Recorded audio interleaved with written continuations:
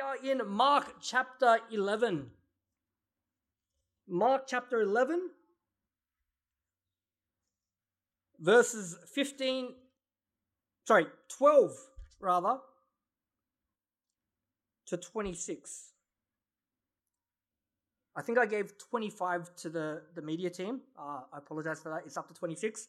But Mark chapter 11, verses 12 to 26.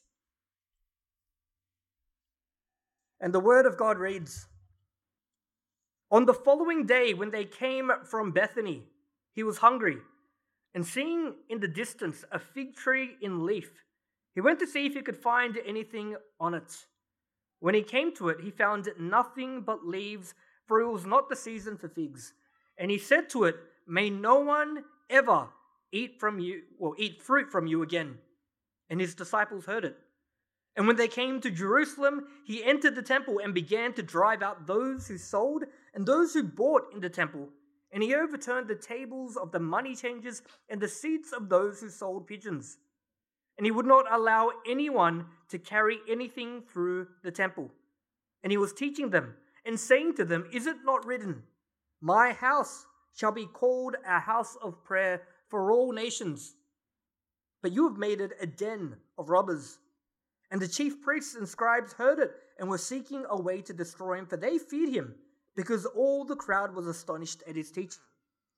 And when evening came, they went out of the city. As they passed by in the morning, they saw the fig tree withered away to its roots. And Peter remembered and said to him, 'Rabbi, look, the fig tree that you cursed has withered.' And Jesus answered them, 'Have faith in God. Truly I say to you, whoever says to this mountain, be taken up and thrown into the sea, and does not doubt in his heart, but believes that what he says will come to pass, it will be done for him.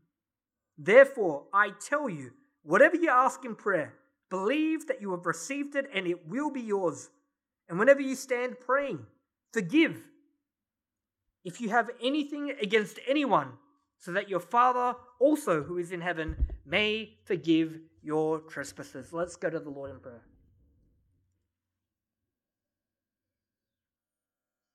Father, we again thank you for another Sunday. We thank you for this ministry. We thank you for the means of being able to worship you in the fellowship of believers. We thank you for the Gospel of Mark.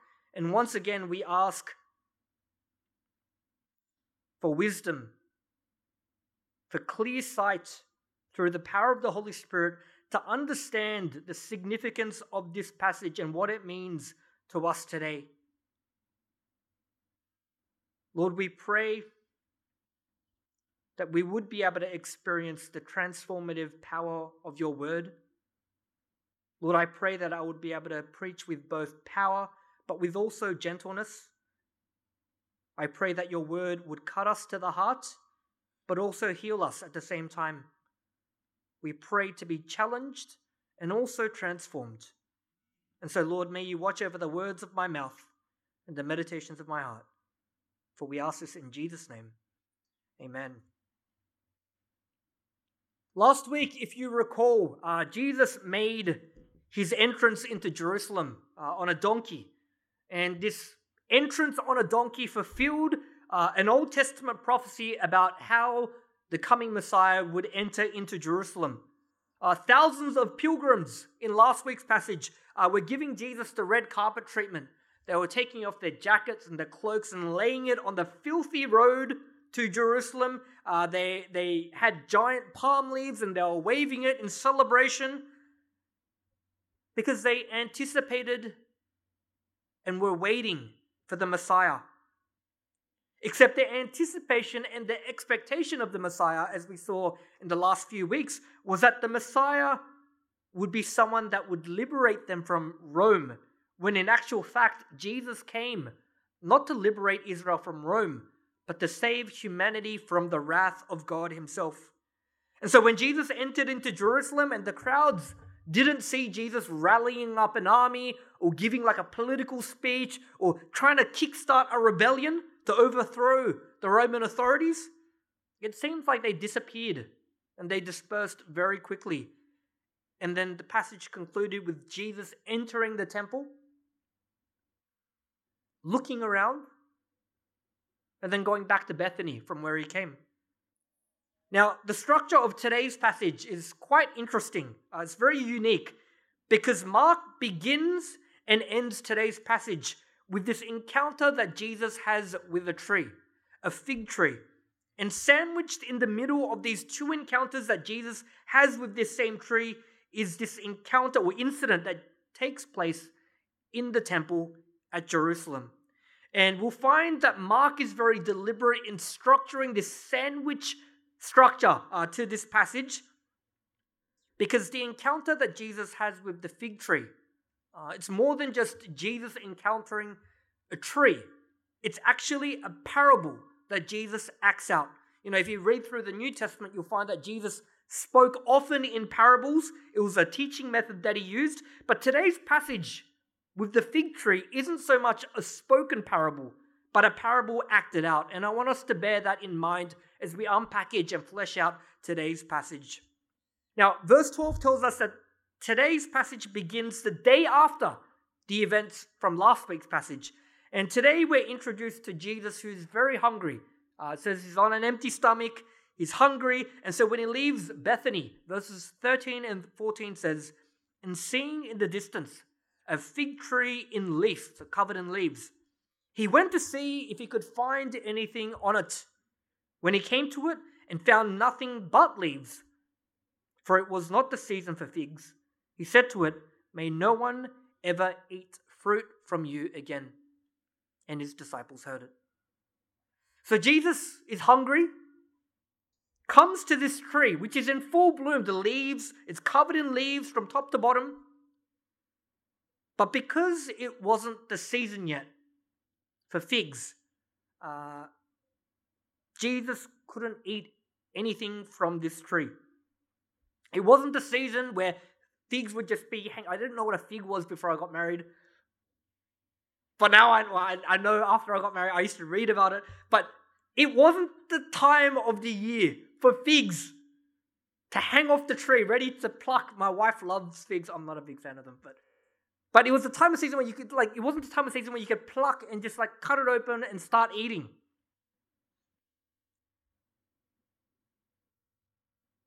And so Jesus, in response to this, sees that there's no figs and he curses the tree. And I used to read this and I was like, it's a bit of an overreaction, isn't it? How do you get angry at an inanimate object, like a tree? Who gets angry at a tree or a plant? How dare you? But that's what happens. And the hint to understanding why Jesus curses this tree, what happens is that it's not so much that there weren't figs that he could eat. It wasn't the season to pluck a ripe fig. And so it does seem a bit unreasonable. But what Mark is telling us about this account is that Jesus not only didn't find figs to eat, ripe figs to eat, there was nothing. Because even if it's not the season for eating figs and for figs to be plucked and, consumed, there should still at least be the evidence of figs that are going to come. Little bulbs, if you see any fruit tree, you'll see that even if it's not in season, you'll see these little bulbs. And in the case of a fig tree, it would have been a dark, little green, hard bulb that should have been littered all around the tree. But Jesus doesn't find anything. No figs, not even the hint that there's going to be figs that will eventually ripen when the season comes. There's a ton of leaves, but no evidence of fruit. And so Jesus curses the tree, and he does it deliberately in the presence of the 12 apostles. May no one ever eat fruit from you again. Why does he do this? We'll find out later in the passage. But after this encounter with the fig tree, Jesus then heads back to Jerusalem, and he goes straight to the temple. Now remember last week, Jesus entered the temple as well, at night. And he looked around. He looked around. Mark doesn't tell us what he saw, but he looked around, saw something, and then he went back to Bethany. Now, based on what he saw in last week's passage, Jesus goes straight to the temple. He looks around, but this time he springs into action. The passage says that he entered the temple, and what does he do? It says he began to drive out those who sold and those who bought in the temple. He overturned the tables of the money changers and the seats of those who sold pigeons, and he wouldn't allow anyone to carry anything through the temple. Now, if you've grown up in the church, you would have seen this scene acted out in movies and TV shows about, the ministry of Jesus. And depending on how good the actor was and how creative he got with how angry he wanted to portray Jesus, you probably saw Jesus pick up a whip and start whipping people and overturning everything, opening cages and birds flying, absolute chaos.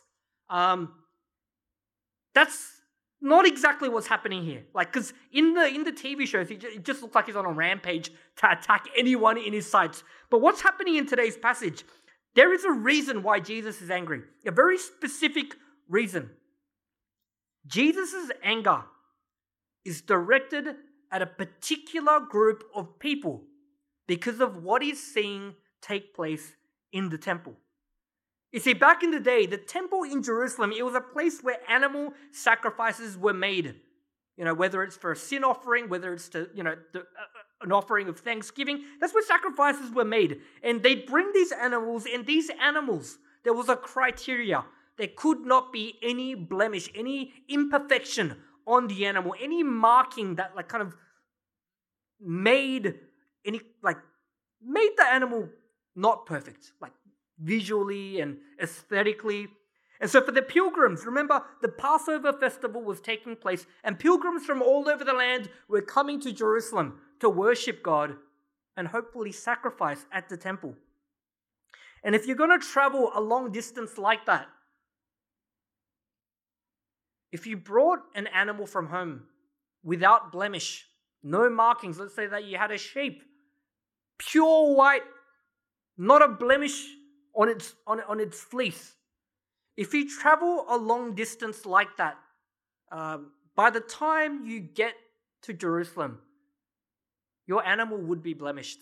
It was just an inevitability.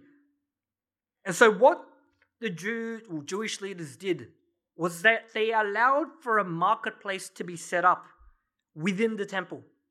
Now, this in itself, setting up a marketplace to sell animals, this in itself isn't necessarily a bad thing. Because logistically, the only way you could successfully bring an animal to sacrifice at the temple that would pass the inspection criteria from the priest was by purchasing it in Jerusalem. But the problem was actually threefold. First, with this marketplace, a lot of the times the people that sold the animals were con artists. They actually sold often animals that had hidden blemishes, and they'd sell it at jacked up prices, an exorbitant fee, because they knew that these people had nowhere else to turn to purchase an animal. So they'd jack up the prices. It'd have a hidden blemish probably a lot of the times. And so the unknowing buyer would be overcharged, take the animal, and be conned because they would take the animal to the priest would inspect it and find a blemish on it and say to them, "This is no good. We can't accept this." Second problem, when you came to a foreign land, or if you came from a foreign land rather, you have the issue of currency. Different areas, different countries use different currencies. And so when you came to this marketplace in Jerusalem, you had to use the currency that was native to Jerusalem.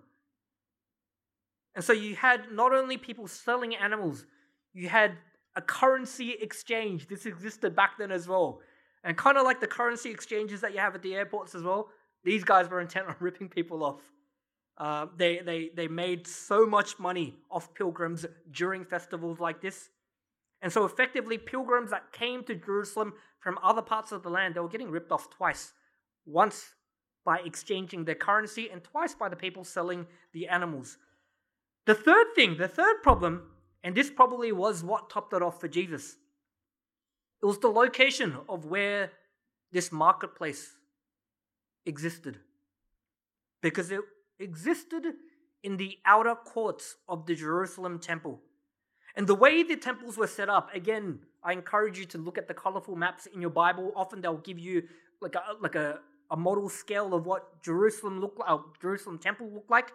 But what happened in this temple? It was divided up into different courtyards, and on the outermost, on the outskirts of the Jerusalem temple, there was an outer courtyard. It's like the furthest away from the Holy of Holies where, God's presence symbolically existed. On the outskirts of the temple, this was where Gentiles, non-Jewish people, this was where they were restricted to worshiping God. They weren't allowed to go any closer to the center of the temple. They were stuck on the outside. And yet, despite this, Gentile worshippers showed up to worship God even in the outer courts. This was the place that was designated for them to worship and to pray. But what Jesus saw in last week's passage was that when he went into the temple, he would have seen in the outer courts absolute chaos. The noise level, it would have been like Flemington markets. I haven't been to Flemington markets in a while, but when I went as a kid, it was incredibly noisy. The guys that sell the fruits, that yell out the prices, very noisy. But it would have been like a sea of people, an entire marketplace of people yelling, screaming. And this infuriated Jesus. Because aside from all the rip-off merchants, the currency exchange, and the people selling the animals, think about this for a moment. The outer courts of the temple, the place designated for non-Jewish worshippers to worship, to pray. The Jews had turned their place of worship into a circus. If we were to put it into our context, our service starts at 1:30. I think some of us need reminding about that. We start at 1:30. It'd be the equivalent if we all came in to worship at 1:30 and then the mother church decides to hold a bake sale in here and a garage sale in here and start serving lunch in here. Start playing a movie while we're trying to worship. It would have been insulting.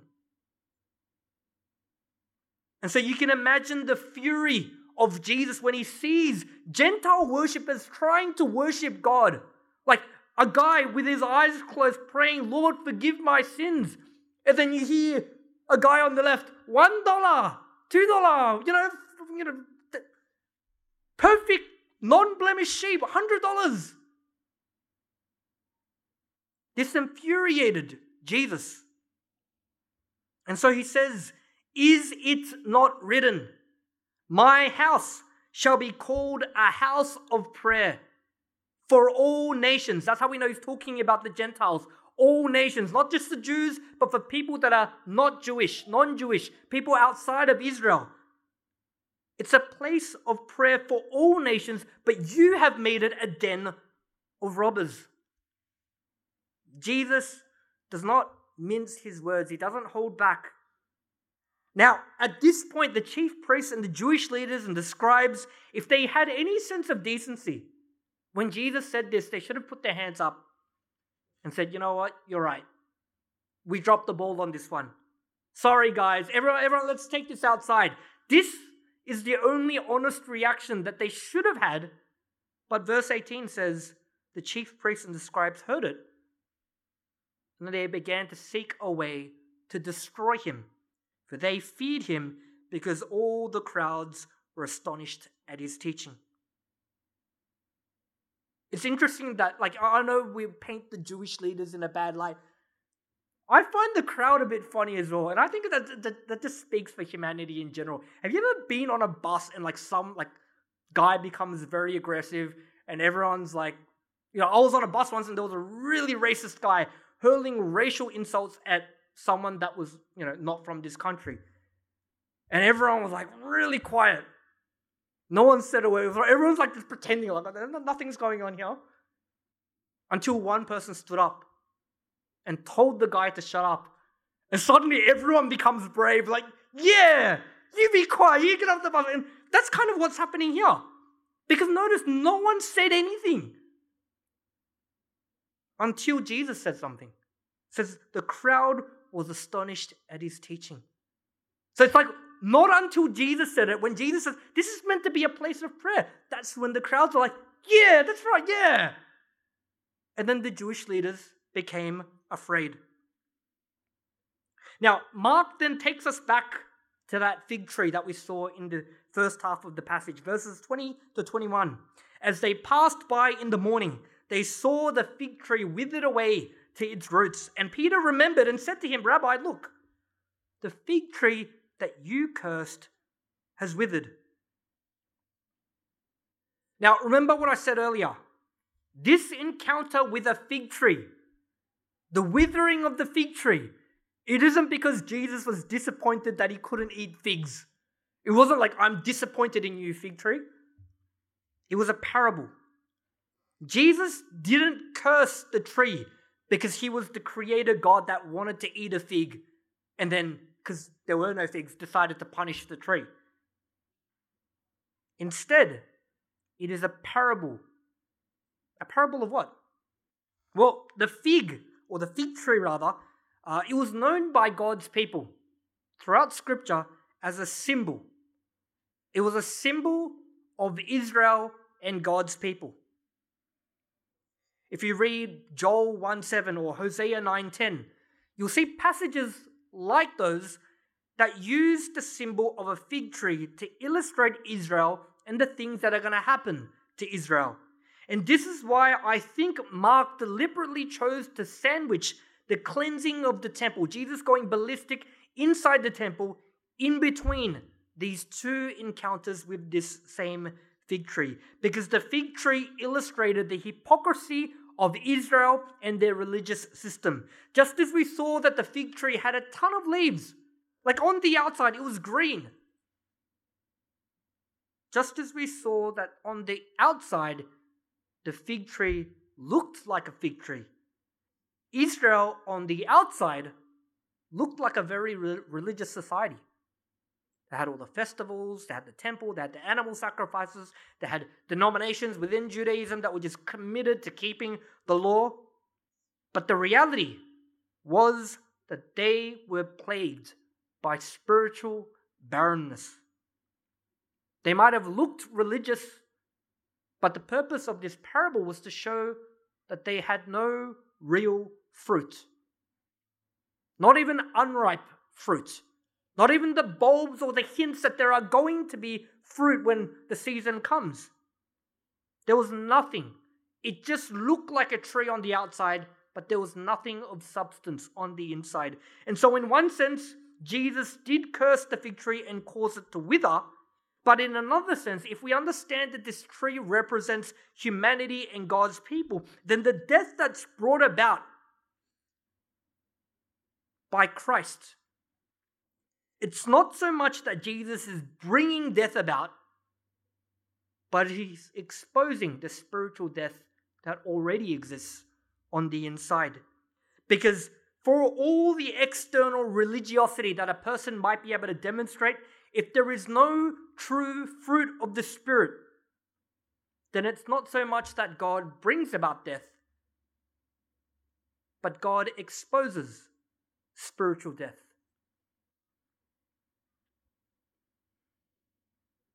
And the gospel and God's word teaches us that this state of spiritual death is where all people begin.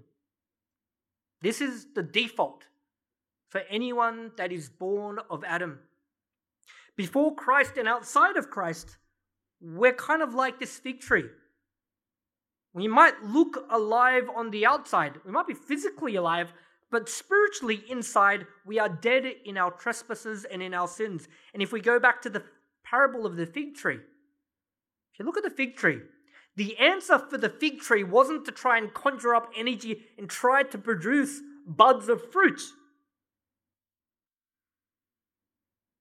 It was impossible because this tree was dead on the inside. The only means of true life can't come from the tree. And for humanity, the only means of true spiritual life can't come from us. The only place it can come from, according to God's word, is from the author of life himself, God. And that's what Jesus elaborates at the end of today's passage. Verse 22, he says to them, like Jesus says, look, the fig tree's withered. And Jesus doesn't say, I know. Pretty cool, huh? No, he doesn't. Doesn't even acknowledge the fig tree. He says, have faith. Faith in what? Have faith in God. Your only hope isn't to conjure up something by your own strength, isn't to create an external aura of religiosity on the outside. Your only hope is to have faith and trust in God. He then concludes the passage in verses 23 to 25 by saying, truly I say to you, whoever says to this mountain, be taken up and thrown into the sea, and does not doubt in his heart, but believes that what he has said will come to pass, it will be done for him. Therefore, I tell you, whatever you ask in prayer, believe that you have received it, and it will be yours. And whenever you stand praying, forgive if you have anything against anyone, so that your Father also, who is in heaven, will forgive you your trespasses. Now, this sounds like a cool gospel promise, but it is a promise that's so often taken out of its context. Interestingly, in the last few decades, it's been taken out of its context.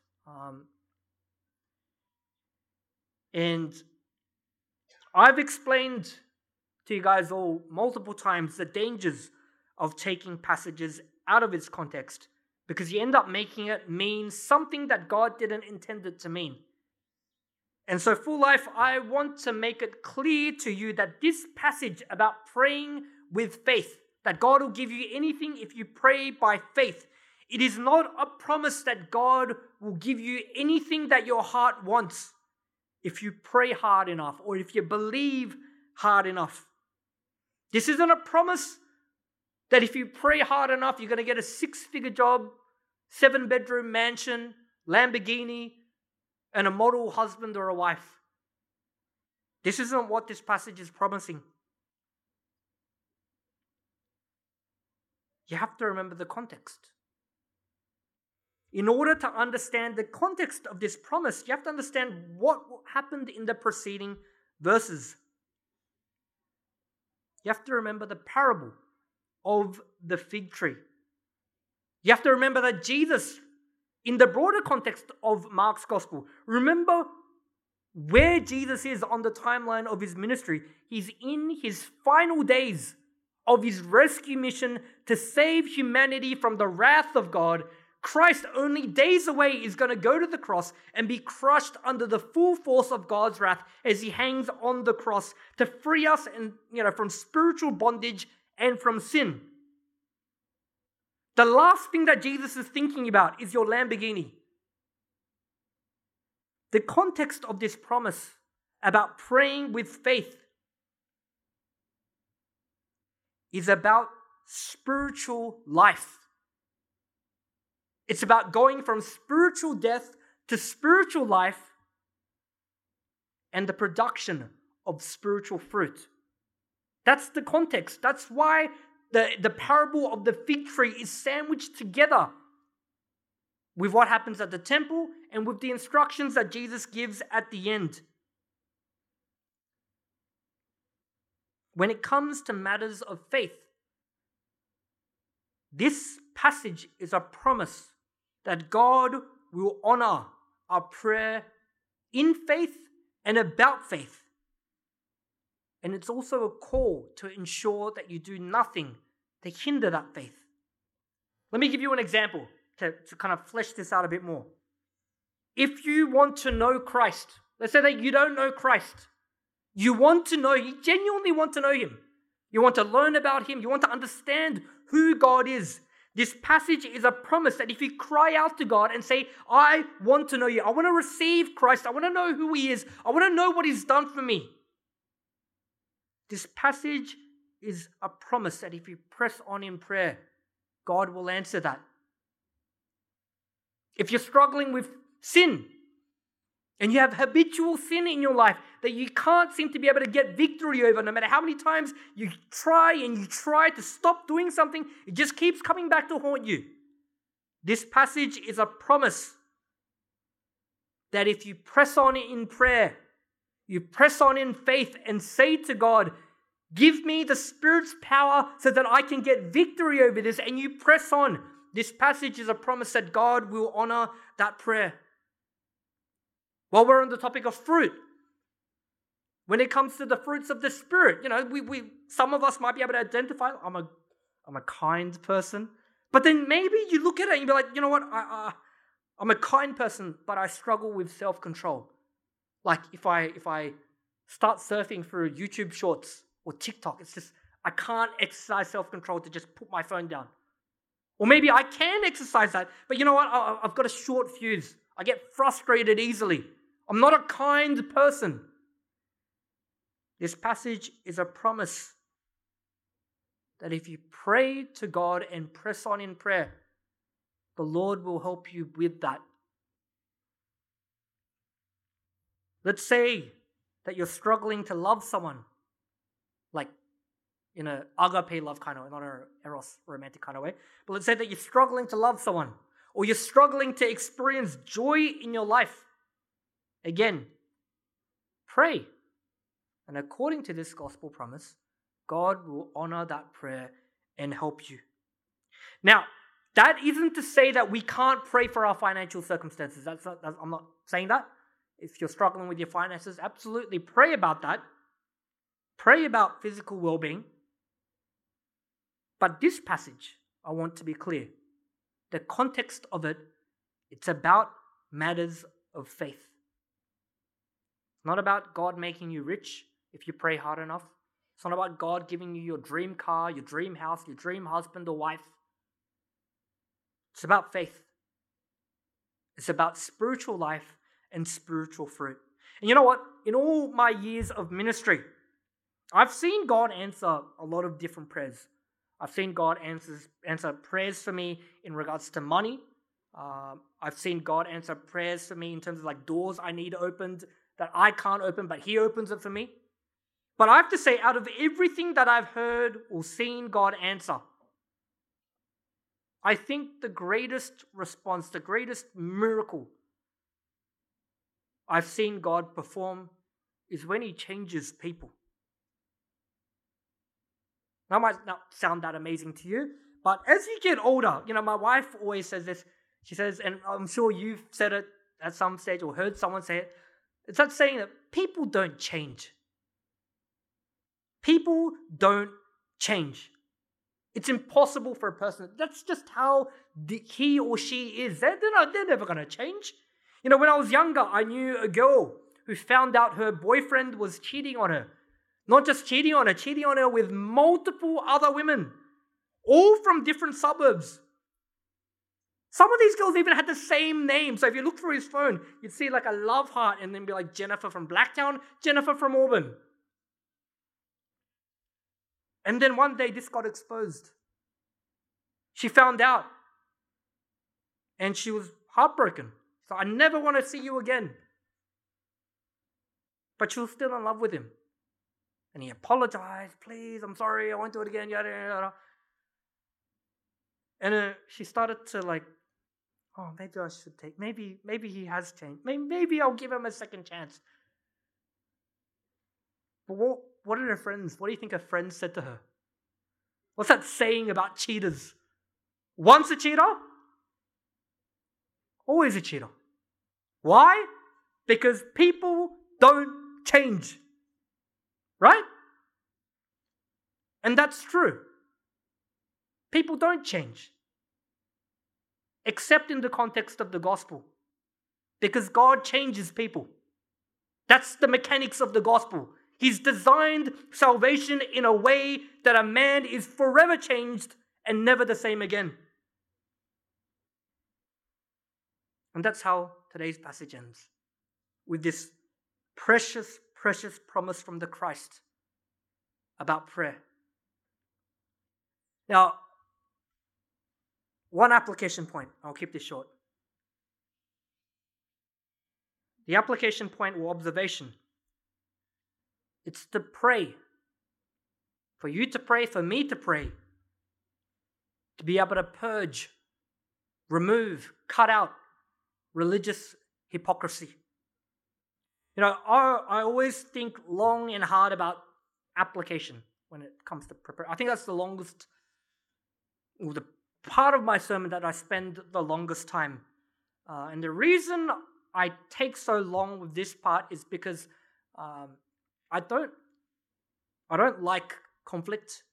I don't like inflicting pain or hurting people's feelings. I don't like making people feel bad about themselves. I genuinely love and care for you guys. I pray for you guys a lot. And so I hate the idea of my words hurting people's feelings. I'm not a bully. I'm not. I was when I was in high school, but I'm not a bully now. And I don't want to hurt anyone's feelings. But the dilemma of any preacher that loves his congregation is that sometimes you just have to allow God's word to speak for itself, even if it does hurt people.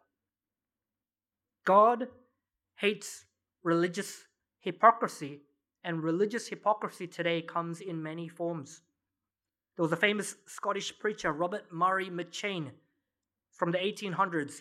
He said once, and I quote, "My people's greatest need," his congregation, "my people's greatest need," not just his congregation, his family as well, "their greatest need is my personal holiness." He was talking about not just his holiness, but about his worship of God, his intimacy with God. He says, everyone around me, their greatest need of me is my relationship with God. And you know what? This isn't just for preachers. I served in youth ministry for 10 years. I think it was 10 years. I lost count. And I have to say, when I look at GEDA or HMX, if you're a youth teacher or a Sunday school teacher, you could be present every week. You could show up for everything. You could have a great relationship with the kids. You could be known as the most committed teacher ever in the history of GEDA, HMX, or primary school ministry, or Kids Connect ministry. But the greatest need of your students is your worship and your intimacy with God. If you have a heart where you don't see the importance of Sabbath Sunday worship, if you allow menial things to compromise your worship of God, if you see Sunday worship as something that's optional or menial, then the reality is, if we go back to the parable of the fig tree, it's nothing more than just having the appearance of religion on the outside with no true spiritual life on the inside. And I don't care how committed you are, if that's the case, you have no fruit to offer anyone. The appearance of religion on the outside, yet no true spiritual life on the inside. Not just, I keep using teachers as an example, but I do it because I was in youth ministry for 10 years. I've just seen so many teachers come in and out of ministries that I've served in, where they showed up, but they had no eternal impact on the students' lives. They became a great friend, they became the cool teacher, but they were never able to impart anything of eternal value onto their students because they had no spiritual life, because there was no worship in their life. And you know what? I'm not exempt. I don't want to just sound like I'm picking on teachers. This goes for everything. Husbands, wives, fathers, mothers, pastors, vision team members. Life begets life. And if I'm to stand in the pulpit every week, as we go through Mark's gospel, I'm recognizing more and more that my greatest need in fulfilling the office and title of a pastor and a preacher isn't so much the sermon. but it's to do everything within my power to ensure that my worship of God is never, ever compromised. Now, the reality is that sometimes we will drift. That's just the way it is. We're descendants of Adam, we're of the flesh, we have sinful hearts. But I encourage you to be vigilant against drifting. For so many of us, the problem isn't drifting, it's that we're okay with drifting. We're not vigilant against drifting. We see our hearts swaying and it doesn't concern us.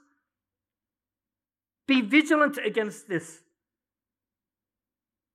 Be violent against your heart drifting. And the silver lining is this incredible promise that Jesus gives us about praying for matters of faith. Praying with faith about matters of faith. And I'll conclude my sermon by reading this promise out again. And in this moment, I want everyone to close their eyes. I can see a few people have their eyes closed already. I don't know if you anticipated this, but we'll close our eyes. And I just want you to close your eyes and hear the words of Jesus again as I read this.